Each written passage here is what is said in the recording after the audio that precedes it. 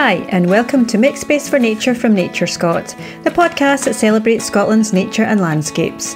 I'm Kirsten Guthrie, and in each episode we'll help you connect with and take care of our amazing natural world.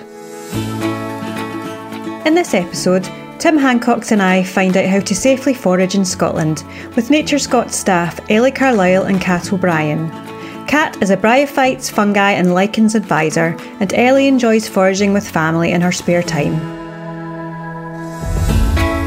Hello and welcome to both Kat and Ellie, who are joining us for the first time on the Make Space for Nature podcast. Just to introduce everybody to who you are, Kat, would you like to tell us what you do at Nature Scot? Hello, I'm the bryophyte, lichen and fungi advisor, which means I look after 3 large groups of organisms to make sure that we take them into account when making our conservation choices. And Ellie, you're also based up in Inverness, same as Kat? I am. I'm a part of the Natural and Cultural Heritage Fund team. I'm a project and funding officer, which means I support projects in the Highlands who are developing infrastructure to help support visitors and better access to the environment. Wonderful. And it's great to have you with us this week. And of course, Foraging Fortnight has just kicked off very recently. So we're hoping to hear a bit from you too about your foraging experiences. Kat is the chief identifier of numerous lichens and fungi. Can you let us know a bit about what people should look out for if they're out and about, hopefully trying to find some mushrooms or anything else interesting during the foraging? Yeah, so there's a lot of mushrooms out there, and some of them are edible, and we all know some of them aren't. So I think quite generalizably, there's some really good foragers out there, and they know exactly what they're looking for. But it can be really scary to get in when you're a beginner. And even talking to a lot of my colleagues who really know fungi well, there are a couple of key species that you can be confident to go for. I myself only pick chanterelle mushrooms because there are only a couple of lookalikes, and the lookalikes won't kill you, which is an important thing, I think, when you're trying to get dinner. But they can make you quite ill, so there is a level of risk associated with this, but it's still good fun to go foraging. So I know some people will be quite nervous when going foraging for some of those reasons you've just outlined. You know, the fear of getting sick for picking the wrong mushroom, or worse, the magic mushrooms that people like to talk about, and fear of picking those by mistake. So is there any way how should people know what to look for and what not to look for if they are a bit nervous? So ideally, if you are a beginner, there are foraging groups around Scotland, and there are mycology groups, that's the study of fungi, who can support you in your early forages. And getting someone to say, yeah, that's good, or no, I'd avoid that one, is obviously a massive confidence booster. There's also some species that you can go for that are easier to identify, and you're less likely to make a mistake. So even talking to the predecessor of this job, he only does chanterelles, puffballs, wood hedgehogs are quite recognizable, and boletes. So there's a couple of groups of mushrooms that you can start out at, and then if you decide you want to go further, that's great, and if you don't, then you feel comfortable with just those ones, you can still get a good couple of meals out of that.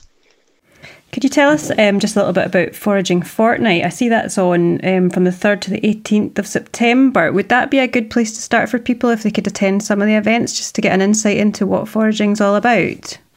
Absolutely. I don't doubt that they'll have very good experts and also be pitched to people wanting to get in. Foraging Fortnight is very exciting because we've lived in Scotland for many centuries, and we've got a great cultural connection to our land and how we can use the land to collect wild food. And it's the perfect time to get out into environments that you've maybe not got so much experience of, or see environments that you've been in lots of times and see them in a different way, to gather food, which can get a lot of people interested, which is absolutely fantastic. And we, in particular, got a lot of different mushrooms, many of which are just beautiful. And so getting out to see them and see what you can do is always a good thing. Absolutely. And I think one of the important things to say is we definitely encourage people, but also to tread carefully when people are out and about, and follow the Scottish Wild Mushroom Code, and also, of course, the Scottish Outdoor Access Code at all times. I suppose that would be quite a good place for people to look. Yeah, I had a member of the public asking, like, ooh, I see lots of people going out picking mushrooms. How does this affect the mushrooms in the Cairngorms? And I wanted to let them know that picking mushrooms doesn't harm mushrooms. It's like picking mushrooms are, well, harms the mushrooms, but mushrooms are the fruit body of fungus, and the fungus lives underground as thread-like hyphae, and the mushrooms are like fruit bodies. So it's similar to picking blackberries off a bramble. You're not going to harm the fungus itself directly by just picking fruit bodies. However, you mentioned the Wild Mushroom Code. There's some things that we can do to still protect the fungus. Don't overcollect, because they obviously still want to get some. The mushrooms produce spores, which are a bit like seeds. They get the fungus to new places, and so having your reproductive organ lost, it can be a loss to the fungus. So don't overharvest. Know what you're picking, because one, you don't want to poison yourself, but two, you may find some rare stuff in your area, and that's really cool, but obviously you don't want to harm it either. And also things like, don't really trample areas, because the fungus is underground, so doing a lot of tromping about can damage structures underground. Thanks, Kat. I think that's really helpful and useful for people to know the most sustainable ways to go about and do the foraging. And Ellie, am I right in saying mushrooms are not the only thing we can look out for? Ellie, I believe you head out and look for a few different things in your area. I do. I go out foraging with my children mostly.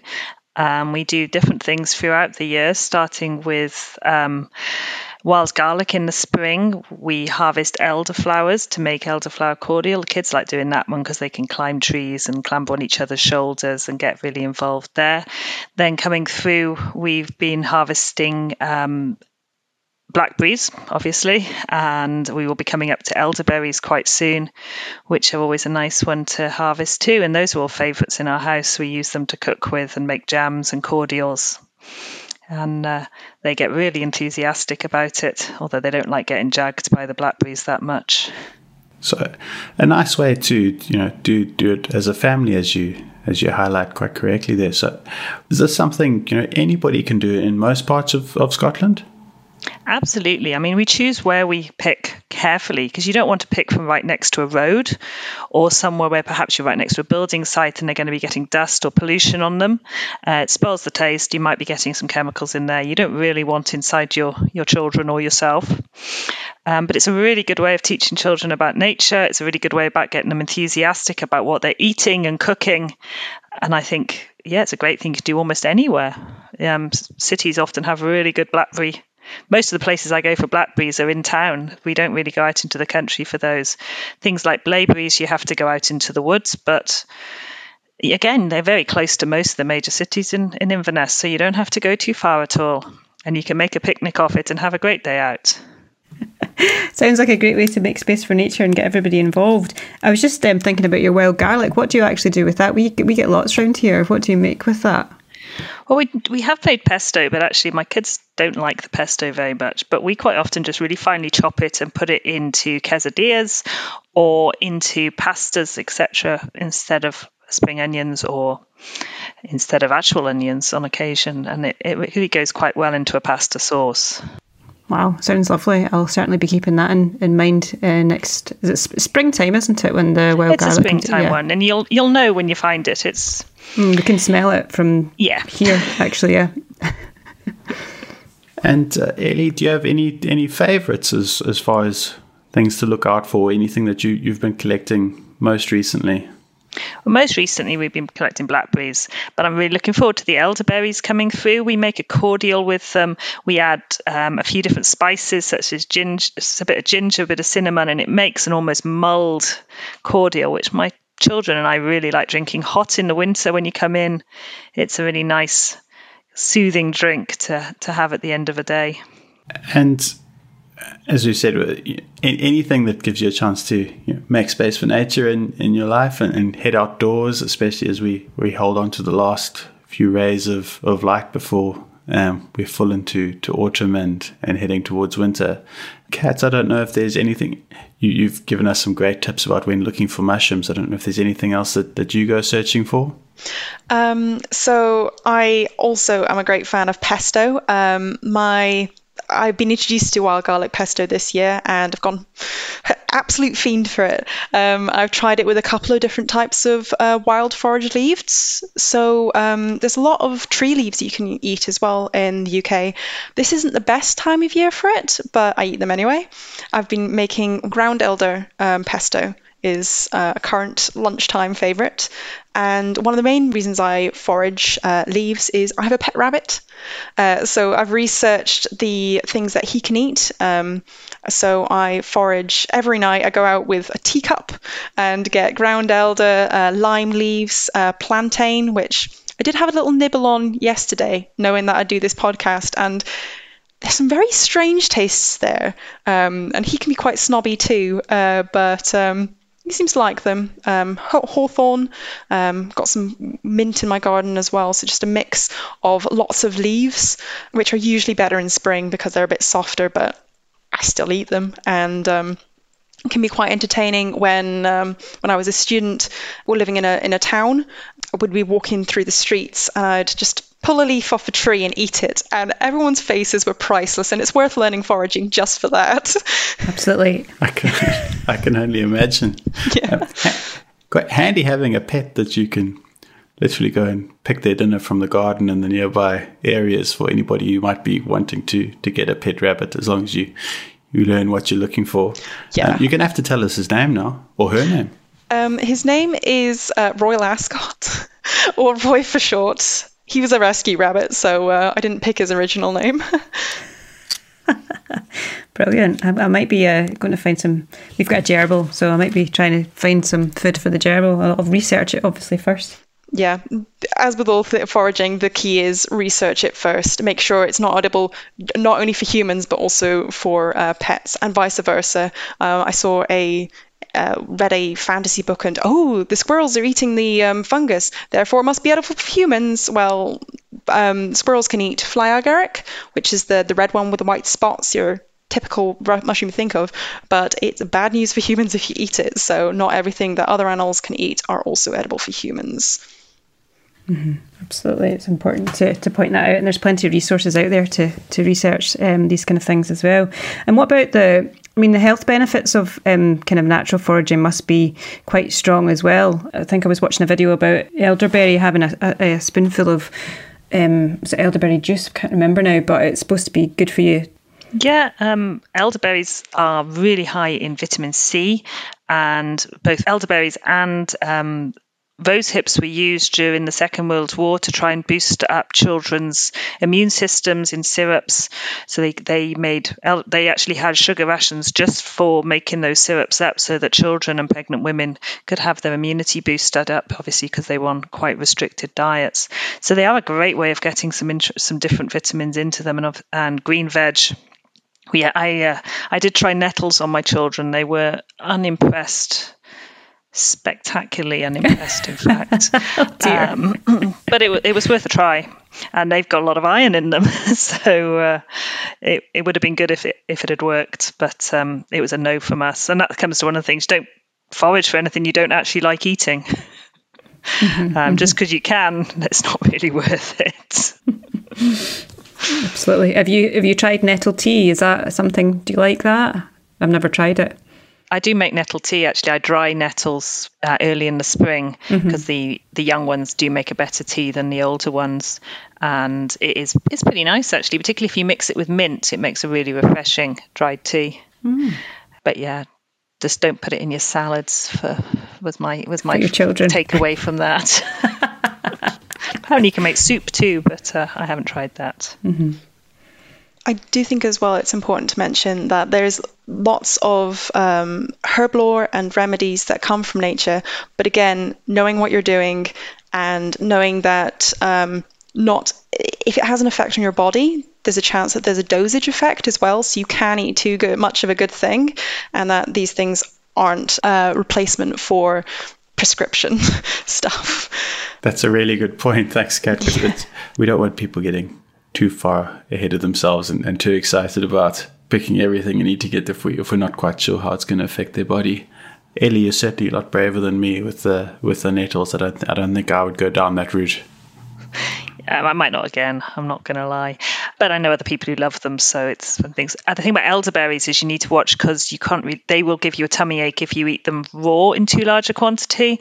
And I remember being a child and eating a fair amount of raw elderberries and it not being the best night afterwards. So best to watch that one.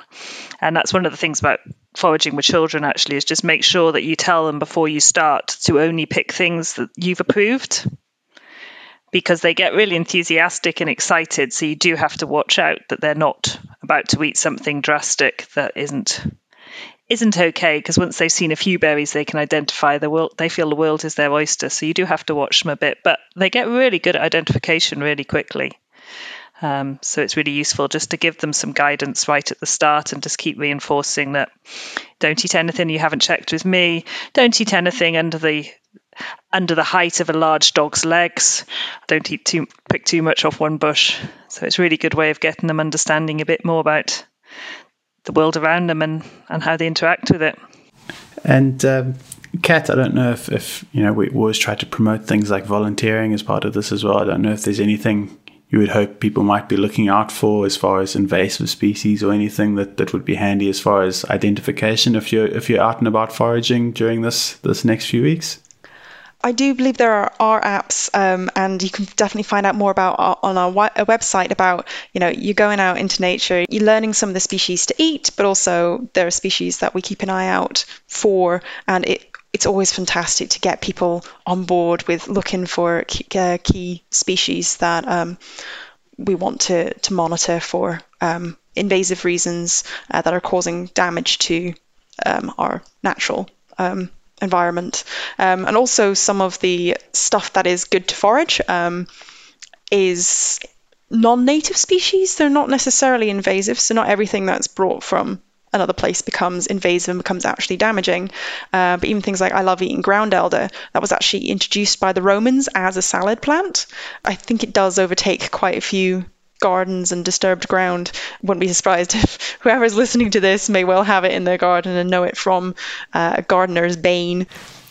And I don't know about you guys, if not necessarily with on the foraging theme, but if there's anything that you particularly enjoy in your own lives related to your work or just for yourself, as far as getting outdoors and things you enjoy doing that you would recommend to anybody else. Ellie, do you want to go first? Yeah, I love to get out on my bike with the kids particularly, but by myself as well. We are really into biking out for fun walks, but also for transport. And you see nature very differently when you're on a bike than in a car, because everything's a bit slower. And it's a great way of getting out and active and enjoying nature, whatever the weather. Actually, we cycle pretty much any weather. My kids were very proud when they were the only bikes in the schoolyard a few years back in -5, and I was a little bit proud too. So, Kat? I do love going for walks in the countryside. I do like to get out, and you meet people, and especially I live in the Highlands, and people are often willing to stop and chat, and there's people you can meet that use nature in different ways. So some are using it for fitness, some are foraging, be it for blackberries or for more complicated things. And it's always nice to have a chat with them and see the ways that we use nature culturally and the connections that we have. I do a lot of biological recording, particularly of my mosses, my lichens, which are things that a lot of people don't really understand, but we've got a fantastic diversity of in Scotland. They really are special. We've got 2/3 of Europe's diversity of moss in the UK, but it just looks like a little green squidgy thing to many people. There's a lot of other colours, but hey. And going out doing this with my little hand lens, I get a lot of people asking, what are you doing? Which is a fair question. And having conversations about that as well, and about the things that I'm seeing, and talking with other naturalists about the things that they've seen of, I don't know, some form of fungus gnat or something that I've never thought of before. It's nice to talk to other people who are appreciating nature in different ways, and there are some very strange and wonderful things in the natural Scottish landscapes that you will find people who are interested and will share that passion with you. So there are loads of foraging websites on the internet. It is quite accessible, and that things do change throughout the year. So it's a hobby that, changes with the seasons. And I really like that you can find that seasonality of food, and that it connects us to what's actually happening in the environment. And it can be nice to say, oh, finally the wild garlic's out, let's have a wild garlic spree. And this time of year is mainly lots of berries and lots of exciting fungi as well, mushrooms to harvest as well. So it's always changing. I think that's wonderful about nature. I think I'd add that you don't have to go right out into the countryside or right out into the highlands to forage. You can do it in towns, in cities. There are always wild places where there's a bit of nature, and that's often some of the best places for foraging. So don't think this isn't something you can't only do if you live out in the Wild West or somewhere. You can do it anywhere. I live in a city, and most of my foraging is done within the town limits. So don't feel that this is something that isn't accessible to everyone. It really, really is, as long as you've got a decent pair of shoes and a plastic margarine tub. That's great. Thank you so much for coming on, both of you. It's been really nice hearing your examples of quite a wide variety of things that people can go outdoors and look for. And I like that tip of yours, Ellie, of a good pair of shoes. I think that was the first thing I was told when I moved to Scotland, is make sure you've got waterproof shoes. So as always, I think we encourage everybody to get outdoors as much as they can and do some foraging, whether you're looking for fungi or berries or nettles or anything else, or even if, like Kat, you just want to go and look for some mosses and lichens and find some beauty in nature. Thanks for listening. If you're enjoying Make Space for Nature, please leave a review, follow us and share with others. If you'd like to find out more about how you can connect with and help protect Scotland's natural world, go to nature.scot.